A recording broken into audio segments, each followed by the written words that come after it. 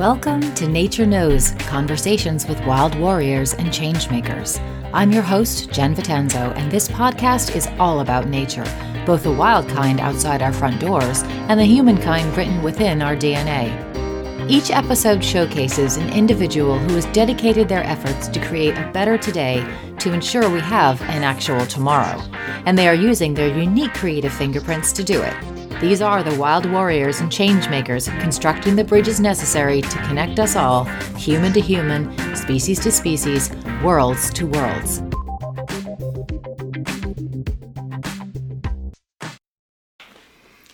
Hi, and welcome to another episode of Nature Knows. Today's guest is Wendy Panaino, who is a pangolin specialist. If you've never heard of a pangolin, it's kind of what you get if you cross a badger with an artichoke. It also happens to be the most heavily trafficked mammal in the world, and most people have never heard of it. I got to meet Wendy when we were both working at Swallow Kalahari, which is a game reserve in South Africa. So that meant I got to go on some monitoring sessions with a pangolin that she studies, which is really cool because they're pretty amazing little animals. Wendy is a PhD student, and she works with the KEEP project, which is the Kalahari Endangered Ecosystem Project. And essentially this project studies the ecosystems and the interconnectivity of everything within it.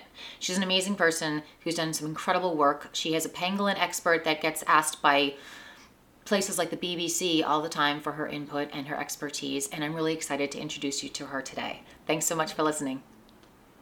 So we're in a quick intro, just a little bit about you and what you do, how you got to where you are, sort of what you do and how you got there. A quick, well, it doesn't have to be quick. You can take as long as you want. It's fine. Have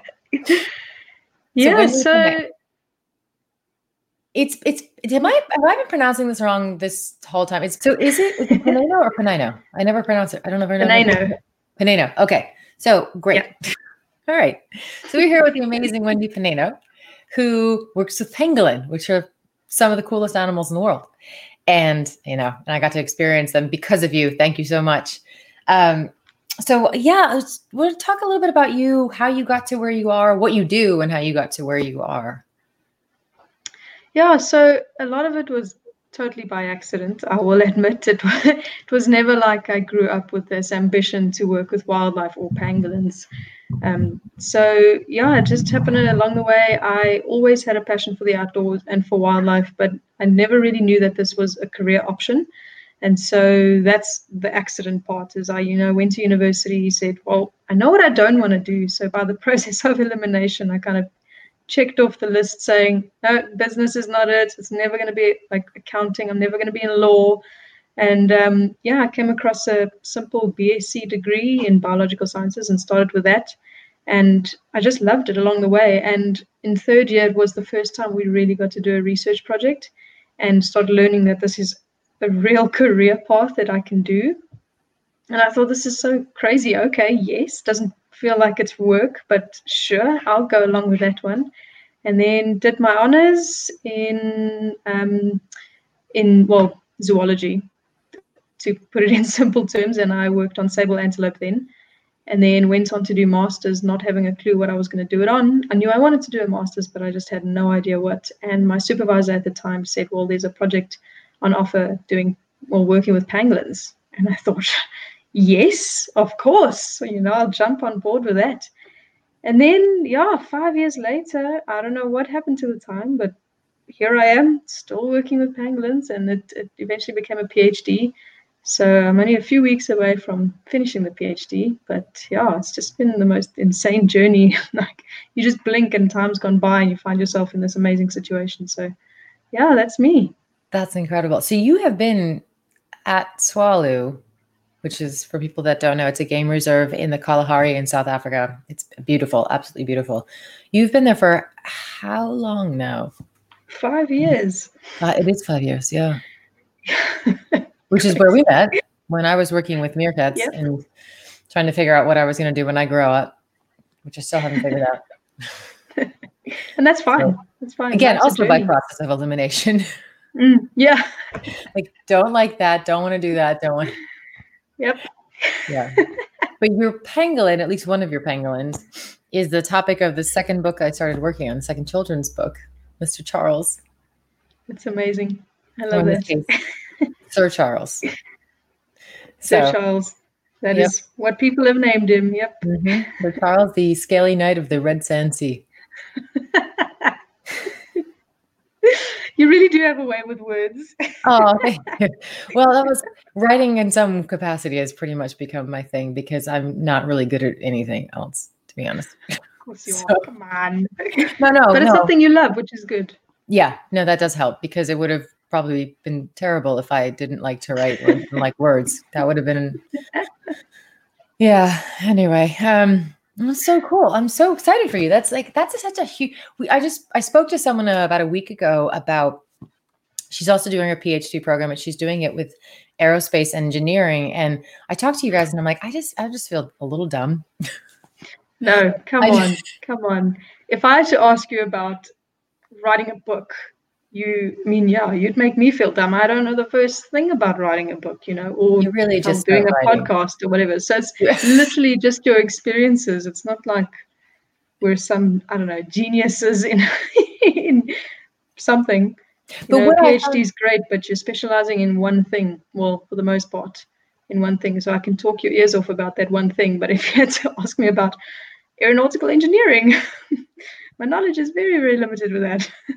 But you said something that was what she said, and everyone else I've spoken to has said the same thing, which is that you have to be able to speak about it. And so the communication part is so integral to all of this, the ability to be able to talk to people about what you do in a way that you connect with people. And I always found that one of the challenges, and one of the things that I was good at in the field was the way with words. It was the ability to take this material that the 12 syllable Latin words of this, that, and the other thing. Yeah.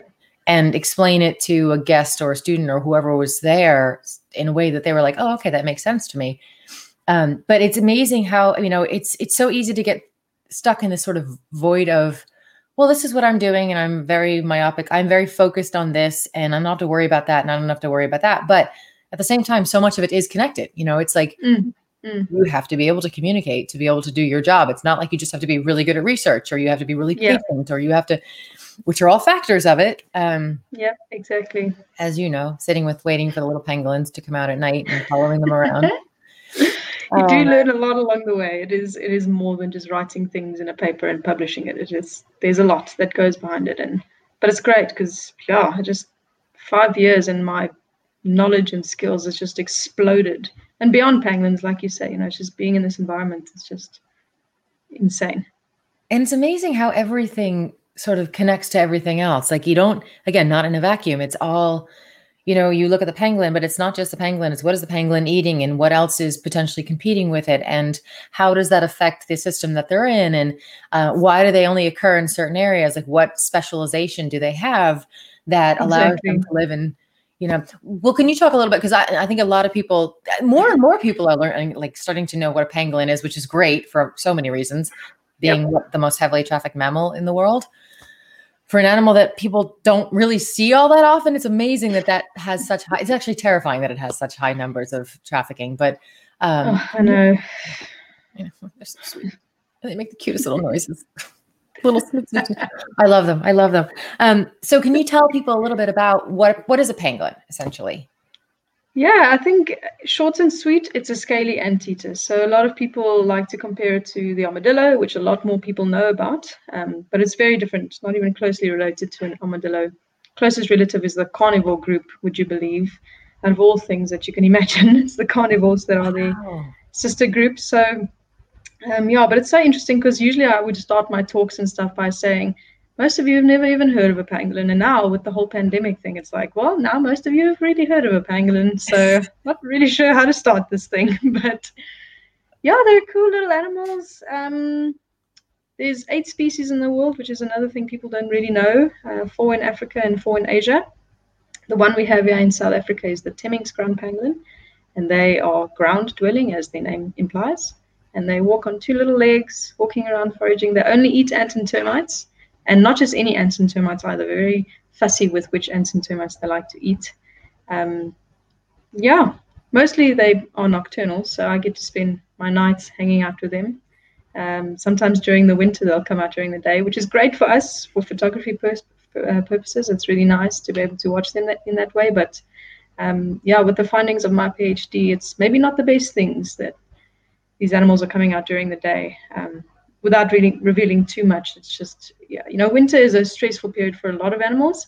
And now pangolins are added to that list. So by coming out earlier during the day, it's their way of trying to compensate for energy deficits. And so, like I said, while it's great for us to see an animal during the daytime and you can get some amazing photographs, it's maybe not the best thing for those animals. Yeah. But the rest of my time I spend walking around with them at night, as you would know, Jen. Yeah, that was crazy. Just watching them, just sort of, and they don't even care. They just do their thing. Exactly. One of the biggest questions that I get is, weren't you afraid being out there? And I was like, well, yeah, I realize that there are plenty of things that could definitely kill me. I feel like about everything there could theoretically, if it really wanted to. Yeah. But I always felt like they were so peaceful and calm in a weird, strange way, and especially in the Kalahari at night, because I've never heard a silence as deep as I heard being out there. It was amazing. Yeah. Like, you didn't even hear. I don't remember if it was definitely one of the times that I was with you, but I remember just stopping and thinking, I don't even hear bugs. I don't hear I don't hear anything. And it was they are a lot of wind. It was just a really unbelievably quiet night. And there are a couple of those nights, and they're the most special. A lot of the time during summer, especially, it's noisy and there's insects and geckos barking. But every now and then there's that night where it's just totally calm, totally peaceful, and this animal in front of you just captures you, and it just takes you away somewhere else. Totally focused on him, because there's nothing else. I mean, all you hear is the little sniffing, which I just fell in love with. I just think it's the cutest thing, and I love it. It's very cute. And I love the way they walk. I love that they have, the 4 legs, but they walk on the back ones, and the little front ones kind of almost meerkat. Pretty remarkable. Like the perfect little counterbalance system. Like a lever, right? Yeah, exactly. Now, they're incredibly. Yeah. Are they the biggest? Species? No. So we have the giant ground pangolin up in Central and Western Africa. So they're much bigger. So I think the upper limits of our size kind of start reaching their lower limits. There's a little bit of overlap with the two species, but you can imagine a 13, 14 kilogram Temming's ground pangolin. That's on average probably a small giant ground pangolin. Oh wow! So they're huge. Yeah, there can be some huge ones up there, but they struggle to find them in the first place. So there's not much known on them, unfortunately. But a lot more work being done now, which is exciting. Yeah, that is really cool. So they're their own thing. I mean, I remember seeing them and then seeing actual aardvark, which are similar. So they eat different. Are they different species of termites and ants? They're sort of specialized in their different, because obviously they're different species, very much different species, but also both eating termites and ants. And I don't know if they're essentially competition. Yeah, so ecologically they're very similar in terms of their activity and their behaviors and stuff. And there is some overlap in the diet. So pangolins are predominantly going for something called a cocktail ant. That's the common name for it, which I think is a great name. They prefer those. Whereas the aardvarks are going for the big, fat, juicy harvester termites, but almost entirely going for those termites. And then they'll go for there's something called a pugnacious ant, which means an aggressive ant, because they are quite feisty. Pangolins enjoy those as well, and so do aardvarks when they're available. So, but they each have their own main ant that will make up the diet, but there is some overlap in between. Same as the aardwolf, which you might have seen at Swallow as well. Yeah. They go predominantly for the teeny tiny little snouted termites, but also will go for those big fat harvester termites as well. So there's overlap between the 3 species, but each have their own dominant prey item. Right. Each has sort of its niche. Yeah. Exactly. So you're working obviously on your own project, but you're also doing something with the KEEP, the Kalahari. Yes. What is it's Kalahari Endangered? Wait, am I getting this right? Is there something? Kalahari Endangered Ecosystem Project. Ecosystem Project. That's what it is. Ecosystem. Yeah. I was like, what's the other E? I don't remember what the other is. It's early in the morning for me right now.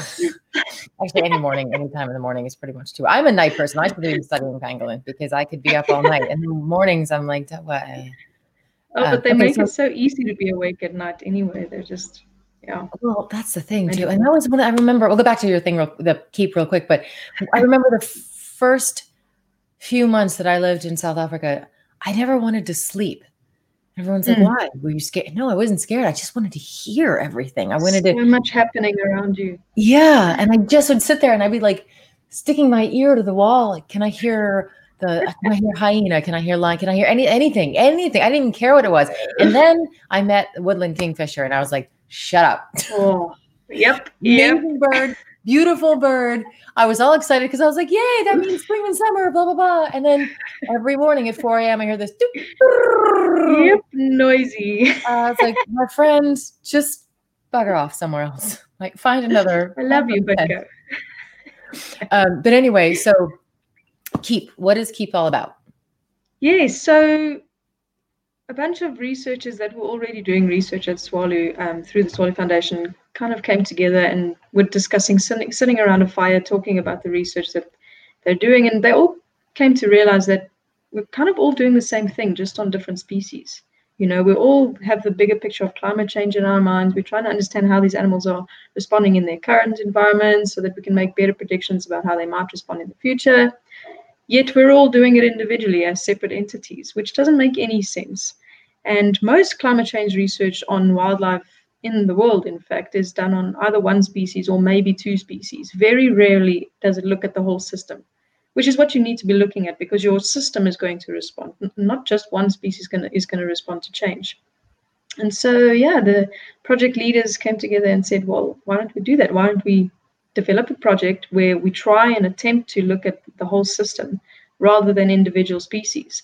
So we pulled together the current researchers that were here at the time, had our first meeting, designed a food web, said, okay, what are the most important components in an ecosystem, in this Kalahari ecosystem, and how do they all fit together?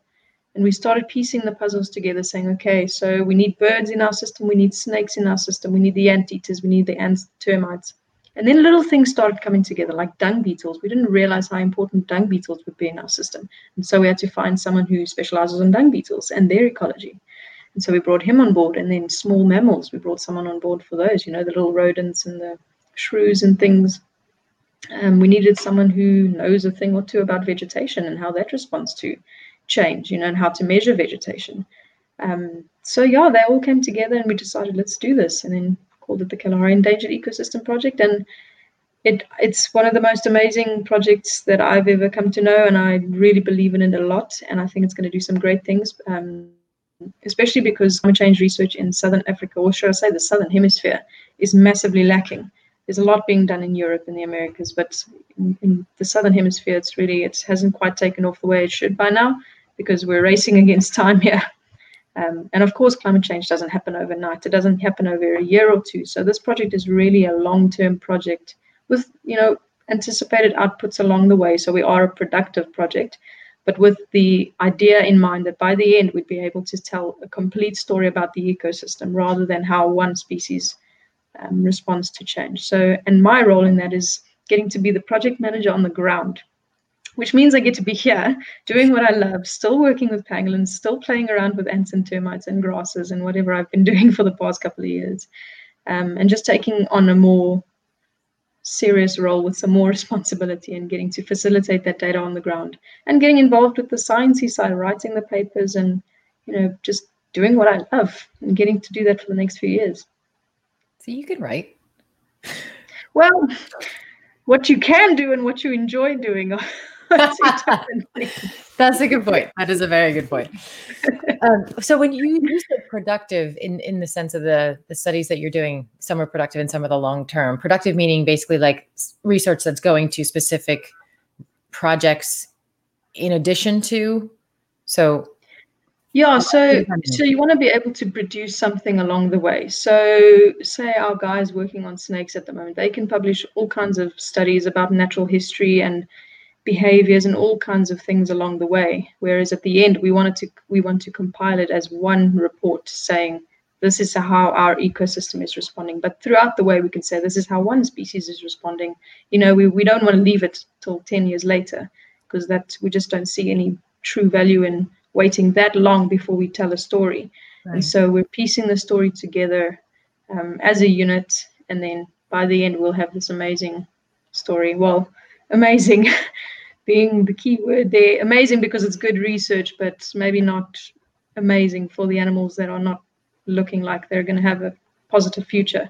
Right. Some might not, and that's why we need the whole system. You know, some animals are going to respond better than others, and so it doesn't help if we just look at a single species. We need to be able to see how that species is going to impact the next species in our little food chain. So, yeah. Right.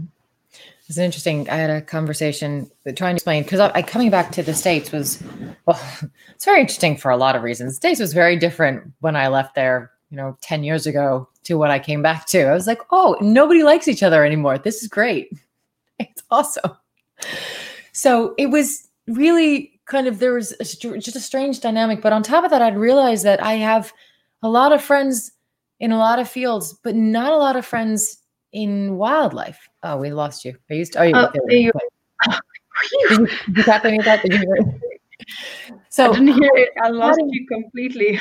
Oh, shame. So I came back to the States and I was like, I don't really know anybody that works with wildlife. Like I have so many friends in so many different fields and nobody really works in wildlife. And so, and they don't really, I realized how, and I don't know how I always loved animals. So it made sense that I would end up in South Africa doing a lot of the stuff that I was doing because I just loved animals. But I was like, I'm never going to be a vet because I'm not good at that. That's just not something I'm good at. That's again, going back to the actual science, interpreting the science versus like understanding the science. And I don't know, but, talking to people about the importance of animals like bats and vultures and all of these sort of the redheaded stepchildren of the natural world that people just want to not like, and trying to explain the incredible value that they provide and why they're so necessary. And people were complaining about deer populations in the Northeast. And I was like, well, yeah, we have major deer populations in the Northeast because you guys have shot out all of the predators, the natural predators you've gotten rid of. So yeah, they're going to explode. And when they explode, that means all the diseases that they carry are going to come with them. So the more you have of if you take something out of the chain, something else is going to fill its space. And that's not necessarily, and usually isn't, a good thing because there's a reason for the balance of everything. Exactly. And there's these massive cascading effects that can happen. And the truth is we don't really understand them right now.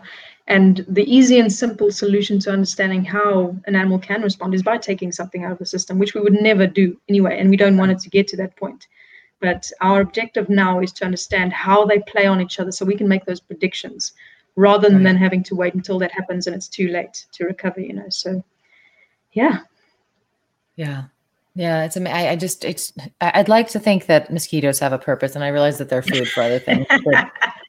There are very few animals in the entire natural world where I am like, yeah, you know what? We could do without you. And I do remember, and I don't know if this is actually true, so do not quote me, anybody, if you're listening, but I do remember reading an article once, because I did actually Google this. I'm like, do we need mosquitoes? Do we really need mosquitoes? Is there anything else I could fill that niche? Is anything else? I don't know. And there was an article that stated something along the lines of, basically, with the exception of a species that lives up in Alaska, if the rest of the mosquitoes in the world died out, we'd be fine. And I was like, see, that should happen. Why doesn't that happen? But I don't know if that's actually, I know it was a study, but I don't know. Yeah. A study is not obviously conclusive of everything and anything, but exactly. Yeah. But it gave me hope. Yeah, sometimes, there are those little critters that you do feel like you could do without, but at some level, whether it's what we can see or not, they do have their place. Yeah. And that's just I know we're struggling here, and I don't know if it's the same. I know that amphibians, I think, are, as a group, the most critically endangered as a whole entire, is it family and order? I'm not even sure what quality, is it family or order? Call it a group. Group, the biggest group. Okay. The group. I'm trying to think of that kingdom, phylum, class, order, whatever. Anyway, I think that's right. Amphibians are actually the most, across the board, are facing the most risk. I'm not sure. I remember reading that in a few places, but I could be wrong. Again, insects are also apparently getting hit pretty hard. Everything is getting hit really hard, but it's scary. But I know here, And I know even when I lived in Southern California, we never had an issue with, speaking of mosquitoes, never. You know, you was like very rarely a mosquito would pop up. And you're like, well, you clearly just flew in from somewhere else because you are never here. But all of a sudden, I'm finding there are more and more mosquitoes. And I realize it's part of the reason is because we have fewer and fewer amphibians that are eating the larvae that are like, there's just nothing to, again, like the deer, there's nothing preying on them because everything that would be preying on them is starting to disappear. Yeah. And the whole, is it the windscreen effect? Yes, exactly. Yeah, that when I first drove, like however many years ago, however old I am, touring and did a cross country tour and drove across the country. And I remember like every single day, because I would do it mostly in the summers, my windshield would be like opaque. Yeah, you couldn't see through it. It was just, it was a I would feel horrible. Yeah. But it would just be covered with insects. And the other day, not the other day, but like maybe a month ago, it was my father's birthday and it was a big birthday. And I felt kind of like, oh, I should probably go see them because even though it's a pandemic, I'll just socially distance and be like, hey, happy birthday and then leave. But it was a 6-hour drive. And it was a 6-hour drive at the end of August, which is, end of our summer in the Northern Hemisphere, and no bugs at all. Coming back at night, dusting through them, scary. No bugs on my windscreen. And I was like, that's terrifying. That is terrifying. And that's in a tiny time scale, within our lifespan relative to the planet's history. That's the tiniest little inch of a time scale. Imagine what's happening. And we're just accelerating all of this as humans, with our,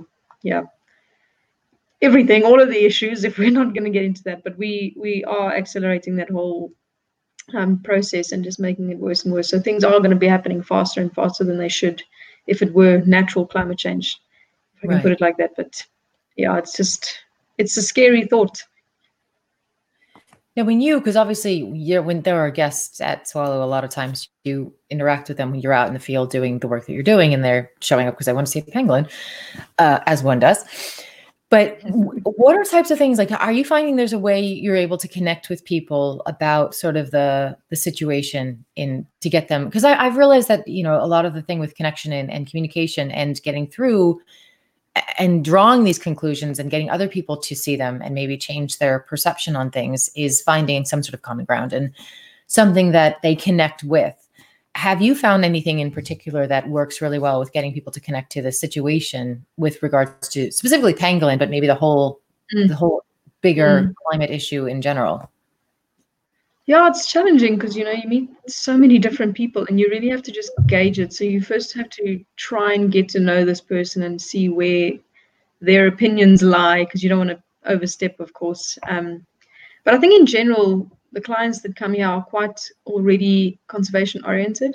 So, a lot of people, Swallow is not necessarily your first safari.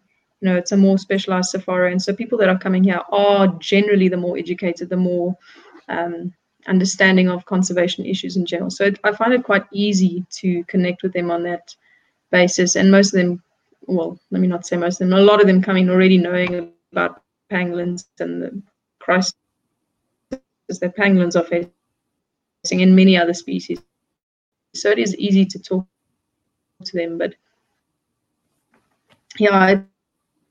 it's challenging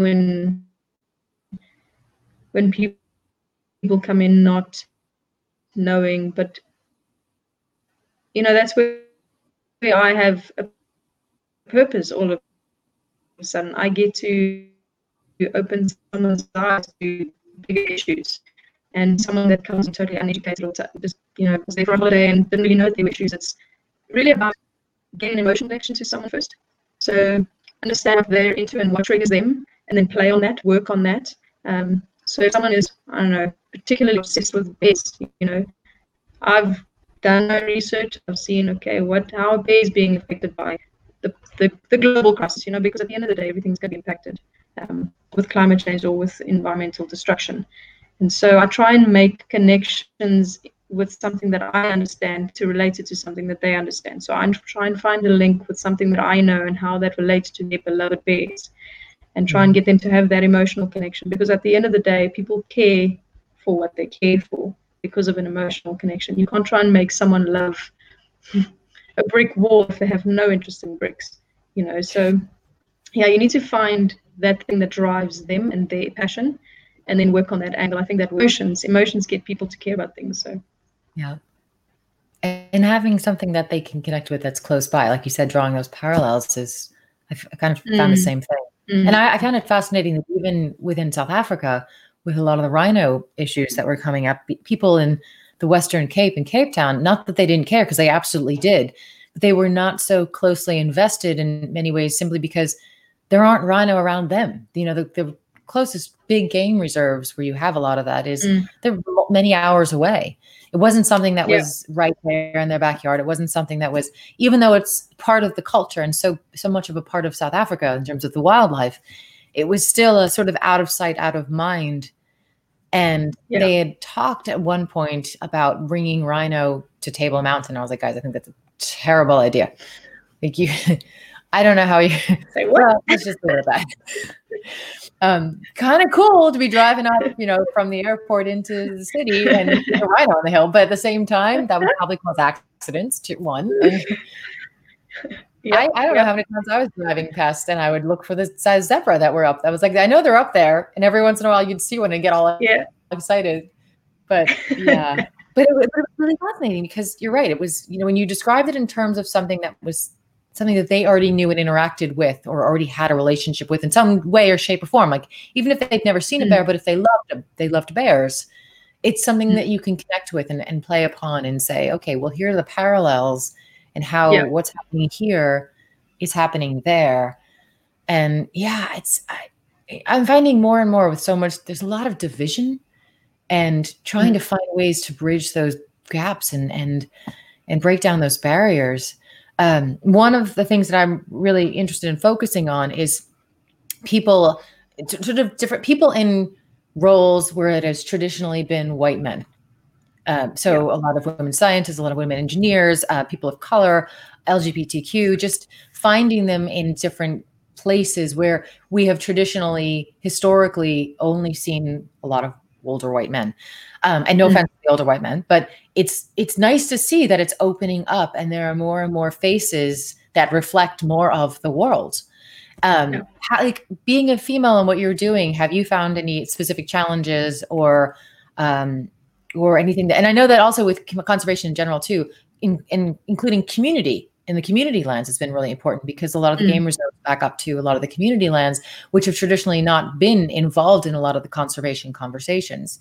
So it's been like a lot of women which is interesting considering you think of Jane Goodall, Diane Fossey, Rachel Carson, of the ones that I can think of off the top of my head. And there's a whole bunch more, but it's still been predominantly the white men. And so have you found anything as a female in the industry? And then with regards to different communities and more diversity, anything that you're seeing more and more that is sort of you think of as a positive change?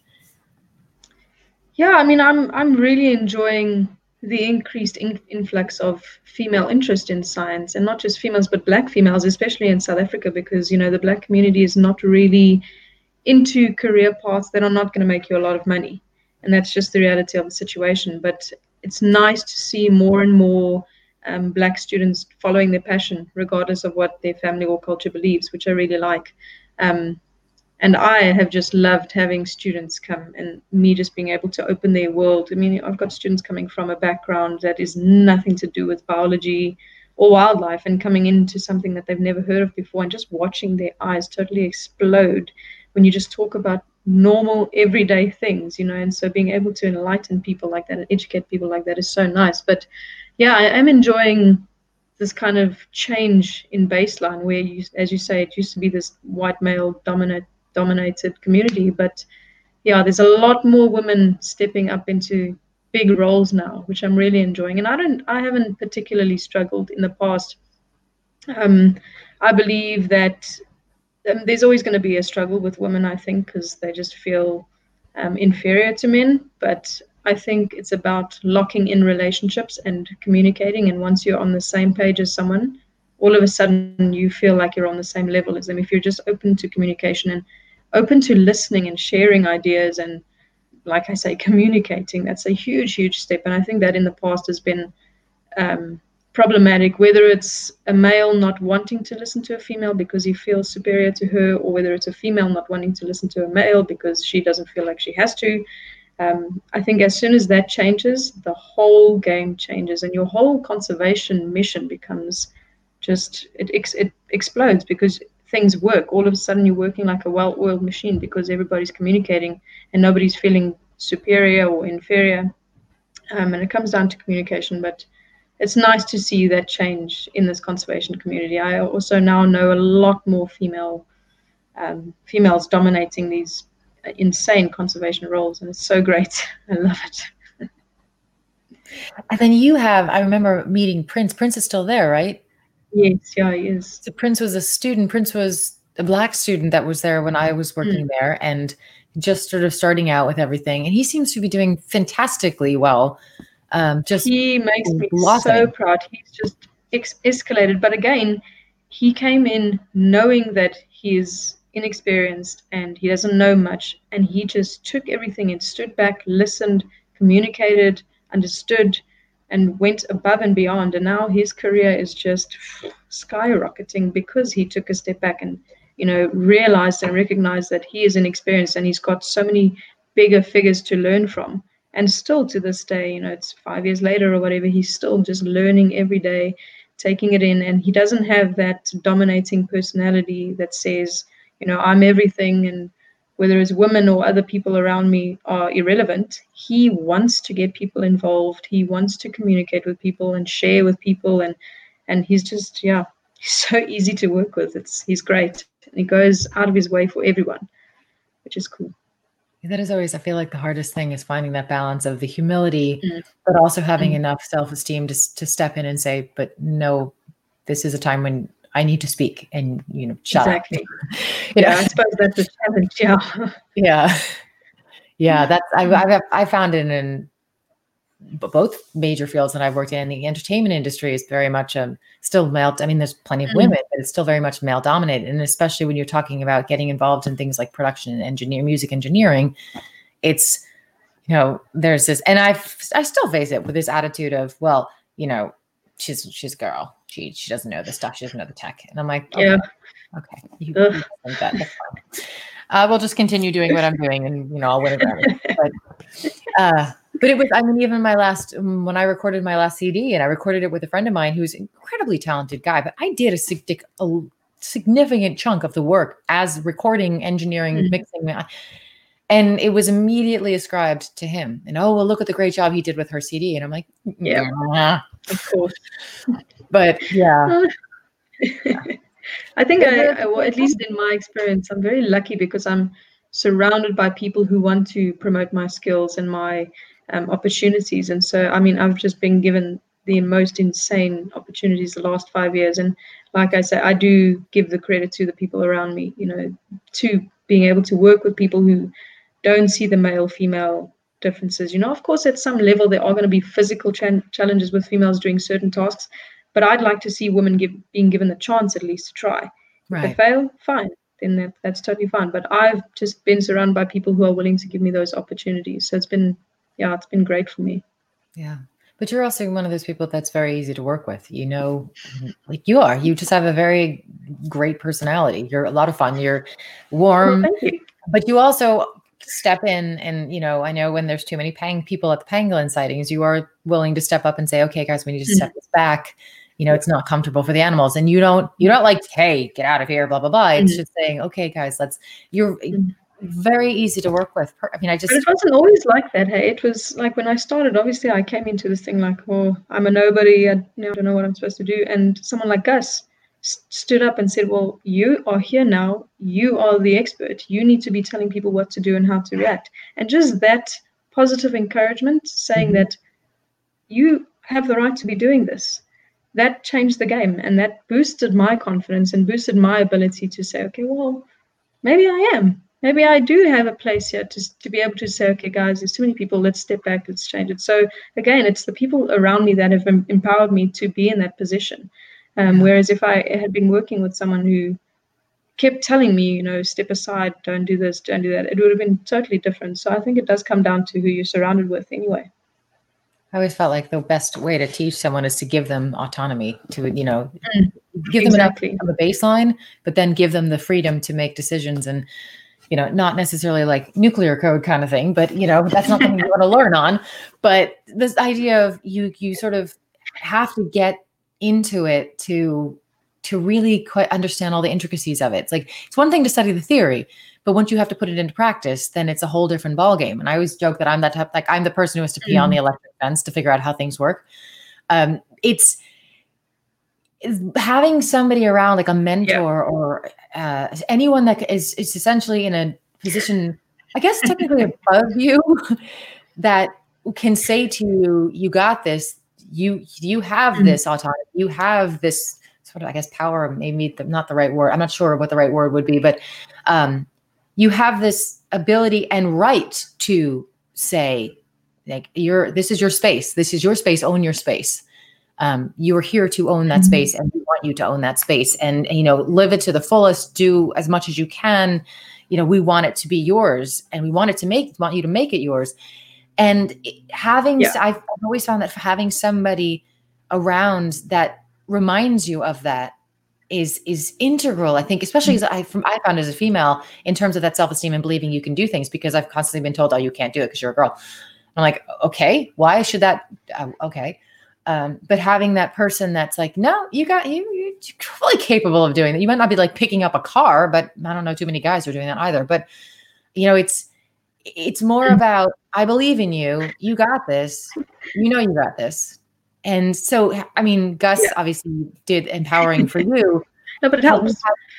Yeah, Dylan, you could go to him with any problem, any issue, any question that even you might think is silly at the time, and he would never make you feel, silly or stupid. He'd be like, well, he wouldn't even provide a direct solution. He would give you the room to grow and think about what a possible solution could be. And I think that's so key to allow me to grow and mature in this whole field. And he would always challenge you with questions. I could go to someone with what I think is a really good idea and get excited about it, and most people are like, yeah, that's cool, that's great, or that's really terrible. And Dylan would come along and say, well, have you thought about it from this angle? Have you thought about this? And what about this? He doesn't just take it as straight as an arrow. He'll make you think about it. And that's been such a vital part in my success. I don't think I would be here if it wasn't for him mentoring me along the way. He doesn't even know it, but he's done a lot for me, and he's allowed my mind to expand, and I'm not so narrow-minded in terms of motivation. As a whole, he's allowed me to really expand. He's always giving me amazing books to read, kind of hinting at like, oh no, you were thinking about this, but this is another way of thinking about it. Like you were mentioning earlier, the whole predators in an ecosystem. I probably wouldn't have known anything about that if it weren't for Dylan. He gave me so many books on exactly that, like the role of predators in ecosystems. So I remember the few times that I was able to spend with him and just having my mind blown by so many, just bring things up. And I was like, whoa, I hadn't even thought about that. That's wow. Okay. I need to learn about that, or I need to. And it was amazing. He just knew so much about everything. Yeah. He knows a lot about a lot. Yeah. So with regards to what you were, we're going to go back a little bit to talking to people and the coming up with parallels and things like that. A big thing that I've tried to talk to people about, because I work with a lot of schools now, particularly middle grade kids, because I feel like middle grade kids are at that point where like they're again, like the animals, they're the redheaded stepchildren of the children world. Yeah. They're in that weird, like people talk about teenagers and they talk about like the 2-year-olds, but it's actually, I feel like those middle grade kids that are still trying to figure out their space because they're transitioning from little child to the teenage years. And it's that weird gap where they're like, they're like the middle child. Nobody pays attention to them. They're like, oh, they're fine. They're fine. Yeah. But I remember finding when I was a kid, and I know I've seen it even still, overhearing parents have conversations, and I have no children, so I should probably not be giving any advice to anyone with children, but I'm going to anyway. But they talk about creativity and how like some kids are just not creative. And that like breaks my heart, because everybody is creative. And every field has creativity to it and requires some form of creativity. Mm-hmm. And so when people divide out the arts and the sciences, I'm like, no, they're kind of two sides of the same coin. They come down to this curiosity about the world and understanding the world and making sense of the world. And so creativity does not fit in the box of, well, you can paint, you can draw, you can sing. That's part of it. That's certainly some aspect of it. But the creativity of being able to draw conclusions and build scientific research based on ideas and coming up with ideas and then putting it all together and then sharing that with the world and finding ways to connect with people when you share that with the world. That's a whole other side of creativity. And even what Dylan was doing with regards to, well, have you thought of it this way? That's another, again, so what, in terms of stuff that you've done, can you think of anything offhand? I mean, you talked about talking to clients that come in terms of trying to reach them in ways that they can connect with. Can you think of other ways in which you feel like your creativity has really added to a particular project you've been working on, or an instance, or just any sort of story where you found that your creativity has sort of made the moment, I guess you could say? I mean, there's a lot, but I don't think I can think of any specific moments right now. But there's been so many opportunities that I've had to use that creativity and try and think about things in a different way. Small example is our tracking transmitters. When you were around and when we had tracking transmitters on pangolins, seeing them how they were then and how they are now, I probably would never put a tracking transmitter like that on a pangolin ever again. And I've been a part of that process in redesigning, rethinking the whole units. And that's just by providing feedback to the guys who design it and saying, well, what if we do it this way? Would this work better for you? Would it work better for us? It's little things like that along the way. And I think those kinds of moments along the way, whether it's with the tracking transmitters or other ideas on projects, is what got me into this project management position today for the Keep project. I would never have been offered the position if I didn't have some form of contribution along the way to rethinking things, redesigning things. Here's an example. When we do our pangolin surgeries, because we implant little body temperature data loggers in, which means we have to anesthetize them, and then we do it straight in the fields. So we put them on the back of a truck, as you guys would call it, or a bakkie for us. A Toyota Hilux on the little tailgate in the field. But in the middle of summer, you've got your vet with a light on the animal. We all shining lights so we can see, because it's in the middle of the night for the most part. There are insects everywhere. And you don't want an insect to get into your open wound that you've just created to implant a logger. And so making this huge mosquito net design to fit around the vehicle, and everyone can just stand inside this little mosquito net, and we can, get this job done without any issues along the way. But it's those little creative things along the way just to streamline the process, to make things easier and quicker. That's one tiny example, but yeah, I think I've enjoyed it. I've enjoyed making things easier to measure burrow temperatures. So trying to get a data logger inside a burrow and have it not go missing or eaten or whatever by some animals. And it took a long time for us to get a perfect design, but I think over time, through trial and error, we've now come up with a pretty solid design. We haven't lost a data logger. We won't lose a data logger, and we're getting really good data from it. So yeah, it's been fun creating and coming up with ideas like that. But that also didn't just happen. I wasn't just born with creativity. I was born into a family that allowed the room for that to happen. Mm-hmm. I was allowed to play outside, and I was allowed to be challenged by my dad saying, well, why don't you think about it in this way? Or just watching him design things and having Dylan say, well, why don't you try this? Why don't you try that? So like I said, it didn't happen naturally. It took a while to get into it, but that's by being given the opportunity by the people around me. Right. It's having that space. Exactly. Space. Yeah. And yeah, this, it feels like more and more with all the technology, as we're sitting here talking on technology, which I don't want to hate on, because technology is great. When technology works, technology can be amazing. Exactly. Most of the time, technology does not work. As case in point, my camera today is not working. So I was my brand new computer, I've already had to send in twice to get fixed. I'm like, all right, whatever. It's just not meant to be.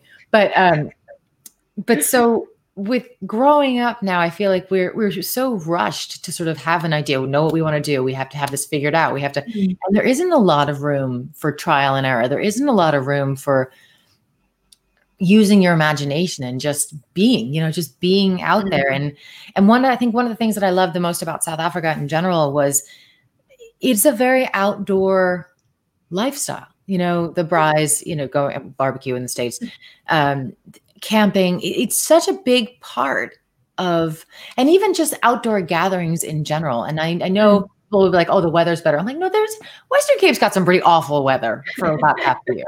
It's cold and rainy, and we're talking rainy, Yeah. But like in the Kalahari, obviously middle of the day in the summer is not exactly a time when you want to be outside because your shoes will melt. It's that kind of place too. So, but that having that outdoor lifestyle, having that connection is something that I feel like a lot of places in the States are definitely missing. And I feel like a lot of places around the world, we've started to close ourselves in more and more and isolate ourselves more and more from nature. And I feel like we're losing so much, not just literally losing the wildlife because things are going extinct because of a lot of the stuff that we're doing, but also that we are losing a bit of a sense of self and where we fall in the place of things, because no matter how much we try to avoid it, we are interconnected with all of this. We are reliant on all of this, and it's reliant on us. I mean, when we pick it and we're decomposing in the ground or whatever, things are feeding on us and the nutrients on us, and we break. So it's that circle of life thing of everything depends on everything else. And we're building this world that is trying to avoid us being part of that. And I find that that's an interesting challenge to overcome. Are you finding with people that you interact with, not necessarily clients that come to the reserve, because yes, like you said, Tswalu is a very singular place. It's not, it doesn't have the big five. Yeah. So if you're going to go on safari for the first time, it's not like your traditional African safari. Big five being elephant, rhino, leopard, lion, and what's the fifth one? Buffalo. Buffalo. Forgot about that. But it's definitely special because it has a lot of the smaller things like pangolin and aardvark and aardwolf, and that you don't normally see in a lot of other places. And there are more opportunities to see it there. And obviously a very different ecosystem because it's desert. Do you find even just in Johannesburg or people that you interact with, not necessarily with your field, but in general, that there's that sort of, we're starting to become way too over-reliant on technology and starting to miss that connection, like losing that connection with the natural world? 100%. And it's a scary thing because it's, people who I consider very good friends or sometimes even family who can be just so disconnected from nature. And part of me can't blame them because you're sitting in a comfortable office, it's aircon, you're comfortable, you don't really realize what you're missing. You don't have a clue until you step into the bush and you reconnect with nature. And it's the same with me. If I go back to Joburg for a little too long, like I was in Joburg now for lockdown, it's not that maybe you don't start to forget, but you do, no, maybe it is forget. Because you start getting comfortable. First, you're out of place, and I was out of place for the first few weeks. And then you start finding your place in this new environment, and you're not outdoors, you're stuck indoors, you're so heavily reliant on technology that when I came back, I felt so lost, like, what has happened? But then once I started finding routine back in the bush, I could not believe how my mindset had started changing being back in Joburg. Again, being so reliant on Wi-Fi to function, which is great for many reasons, but you realize you don't need it. Right. And we do become so disconnected from nature. There was a paper published recently. I'm not going to go into it. It was just very shocking, very, very shocking. And it was just one example of how someone sitting in a comfortable office trying to write something sciencey and nature-based that has no clue about the first thing about it. And that has so much potential for, so many negative consequences for conservation, because his ideas that he had put forward are not going to do good things for conservation. But he was so genuinely convinced that they would, because he didn't know any better, because he was so disconnected from the world. And so I do find, speaking to people in Joburg, and it annoys me. I need to do more work on being patient with people and just understand where they're coming from. But I get frustrated when I talk to people and they're telling me the same stories about their little lives in Joburg and how They were so frustrated today because their Wi-Fi didn't work or their computer didn't work. Yet when I ask them, about their future and how they see this planet panning out, they don't see any issues. They don't recognize climate change. They don't understand any of these issues. And it takes 1 week to take them camping somewhere. Just be outdoors and realize that you don't need all of those things. You can live and be happy and comfortable without those things. And they start making these connections with, okay, well, here's grass. It's connected to insects. It's connected to anteaters. It's connected to your predators. And all of a sudden, their mindset totally changes. And they realize that their little actions on a daily basis can totally influence a landscape. And it's things like that are kind of the steps in the right direction to changing a mindset, to recognizing your impact on the environment, which when, again, you're cozy in your luxurious house in Johannesburg and someone does your trash disposal, start realizing the work that goes in behind that. You can change your whole perception and your way of life. Right. So, yeah, it's challenging, but I guess we can't all live in the bush. I know, but even in Joburg, and I know that Joburg, Joburg is the largest artificial forest in the world, isn't it? City's largest, if I'm remembering that correctly. There are a lot of trees, there are a lot of parks, there are a lot of, that's true, yeah. It's not and that's, I think, something that I've tried to explain and remind people of, that you don't have to necessarily. Now, granted, look, there's truly nothing like being in the bush. There really isn't. And really, it's amazing. It's life-changing on so many levels. And that I'm not saying that just as a person who loves nature. It is, I don't know anyone that has ever been who has not said that.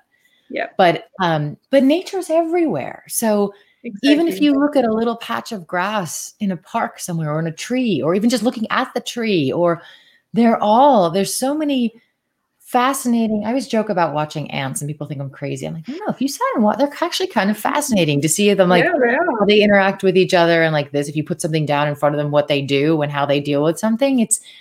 I'm like, why do we need a brand new phone every year? Why do we need to use it till we've created a world to make things functionally obsolete within a year, which does nothing but make us feel bad. And I say this even as a photographer, and I get sort of railed on because they're like, well, you clearly don't care about photography. I'm like, no, I love photography. And I realize photography for me is a means to an end, to show people the beauty that they might not be able to get to see themselves, and the world that they might not be able to get themselves to see themselves, but also little portions of that world.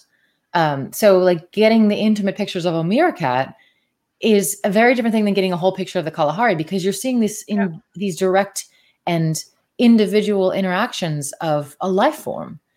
And that changes the potential dynamic and how someone sees something. But for the photography, I say all the time, I'm like, look, I realize that this is a terrible job in many ways because of the technology behind it, because people are constantly wanting to make things better, better, better. Oh, we need more pixels. We need more people. And I'm thinking to myself, no, we don't.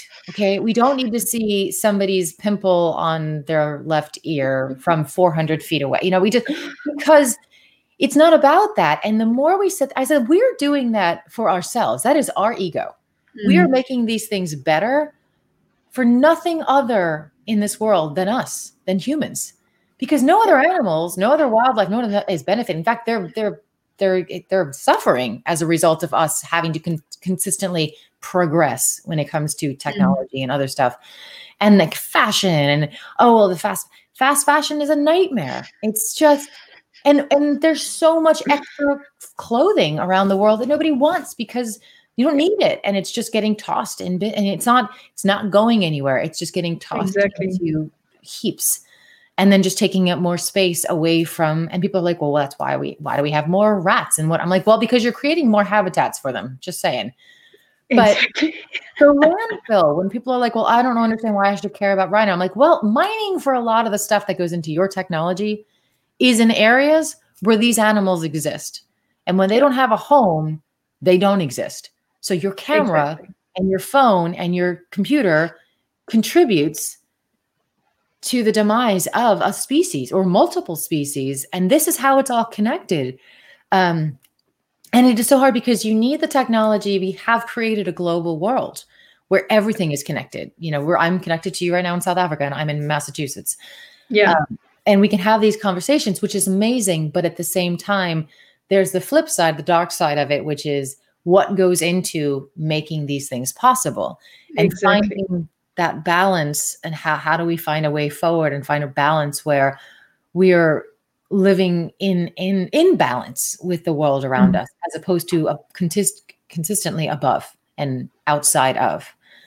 Yeah, I don't know. It's a challenge. I run into that too with my family, especially because I rail on them about water bottles, about just the number of all my water bottles are reusable water bottles, and they go through cases of, and I'm guys, you can drink the tap water. Why can't you just fill a bottle?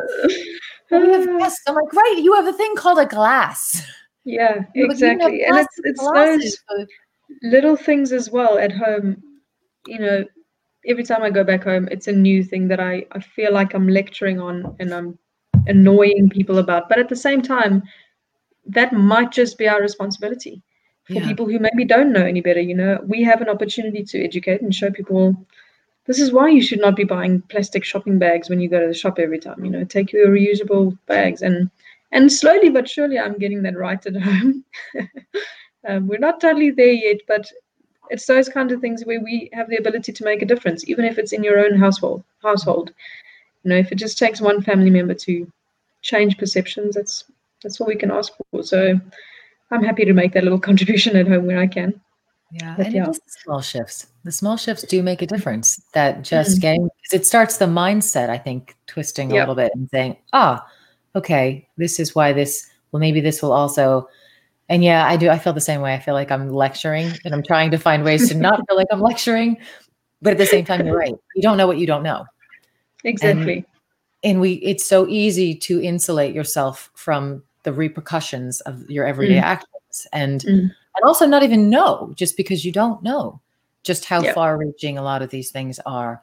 And then it becomes about a choice. And so you hope that people will choose to not pollute, to not be excessive, to not be materialistic, and realizing that human nature is human nature. And well, again, hopefully small changes, right?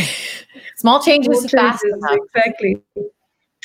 Yep, exactly. Well, is there anywhere that we can find your work, or I don't know if any of this stuff is publishable to public, or if there's any links that you want to send me for Keep, for Twala, for any of the research stuff that you're doing that you can share, or anything else that you would like to let listeners know about. And also, if you have any sort of last words for anyone who's interested in what you do, and sort of bits of advice, by all means, about it. Yeah, so first of all, we have a Keep Instagram and Facebook page for anybody that does want to follow our pages and our progress on that work that we do. So the Kalahari Endangered Ecosystem Project, Facebook and Instagram and Twitter as well. And then in terms of advice, I think follow your passion, but don't let it end there. I think just keep educating yourself and the people around you. Even if you don't feel like it's your place, you can always educate someone else. And you never know when you're going to reach one person and that person is going to reach another person. But follow your passion no matter what it is, and don't let others tell you what you can and can't do, because you can do it if you set your mind to it. So yeah. Awesome. Wendy, thank you so much for taking the time. And I'm very excited that your internet connection is much better than when I was there. There's been quite some improvements since you've left, but still a lot to work on. Oh man, it is so nice to hear your voice, to see your face, and to find out the stuff you're up to. Yeah, and you're looking good and healthy and strong, so that's good. But thank you for having me. This has been really fun. No, I'm like I said, I'm very excited to see the stuff the work that you guys are up to, and I watch the Camera Trap stuff. I've been following, and all the Camera Trap videos. I'm determined to put one up in my backyard. We had a skunk spray the house the other night, because of the dog. I have a Muppet dog who's at daycare. He's at puppy daycare right now because I can't get him to not sit in my lap whenever I'm here. And he's not a small dog. He's like he's about a 20-kilo dog. Oh my goodness. But he looks like a Muppet, and he will just sit there right here, and his face will be right there. And he's very cute, but he can be a little disruptive. Anyway, so I had to send him off for the day so I could actually do That's some so work. sweet. But we had a skunk spray the house the other night, and luckily avoid him. But I was Wow. like, I need to get one of those camera traps and put in just to see what's going on just in my backyard. Because that's it. There's You so must. much cool stuff always everywhere. It's unbelievable. And just because you're maybe not out in the bush doesn't mean you're not going to get something cool. So yeah, I think camera traps are amazing. Yeah. Yeah, they're so cool. Yeah. They're awesome.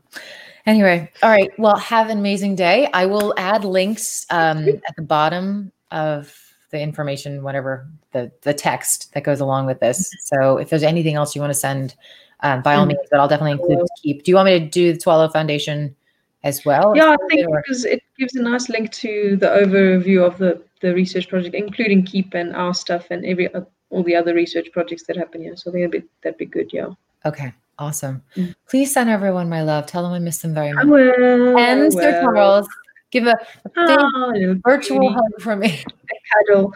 I'm going to start sending you bits and pieces of the book because I might need your advice and your. Oh yeah, no, send it through for sure. Of course. Especially since one of the characters is based on you. Just saying.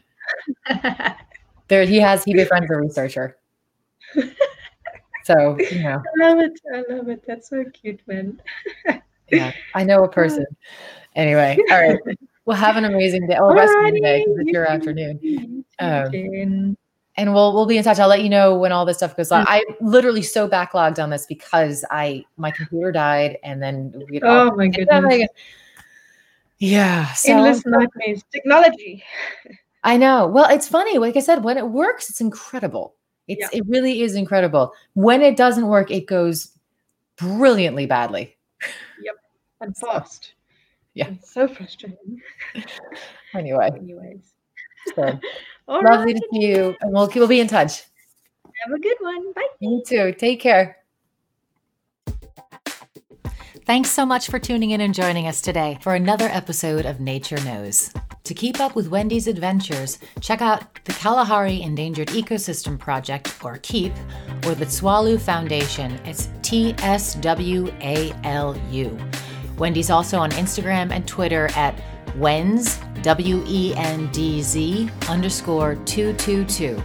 To get the latest Nature Knows podcast, hit the subscribe button or go to lateshiftmedia.com and sign up to receive our newsletter. It's lateshiftmedia.com. Thanks again for tuning in today, and we hope to see you next time at Nature Knows Conversations with Wild Warriors and Changemakers. I'm your host, Jen Vitanzo. Have a great day and keep on changing the world.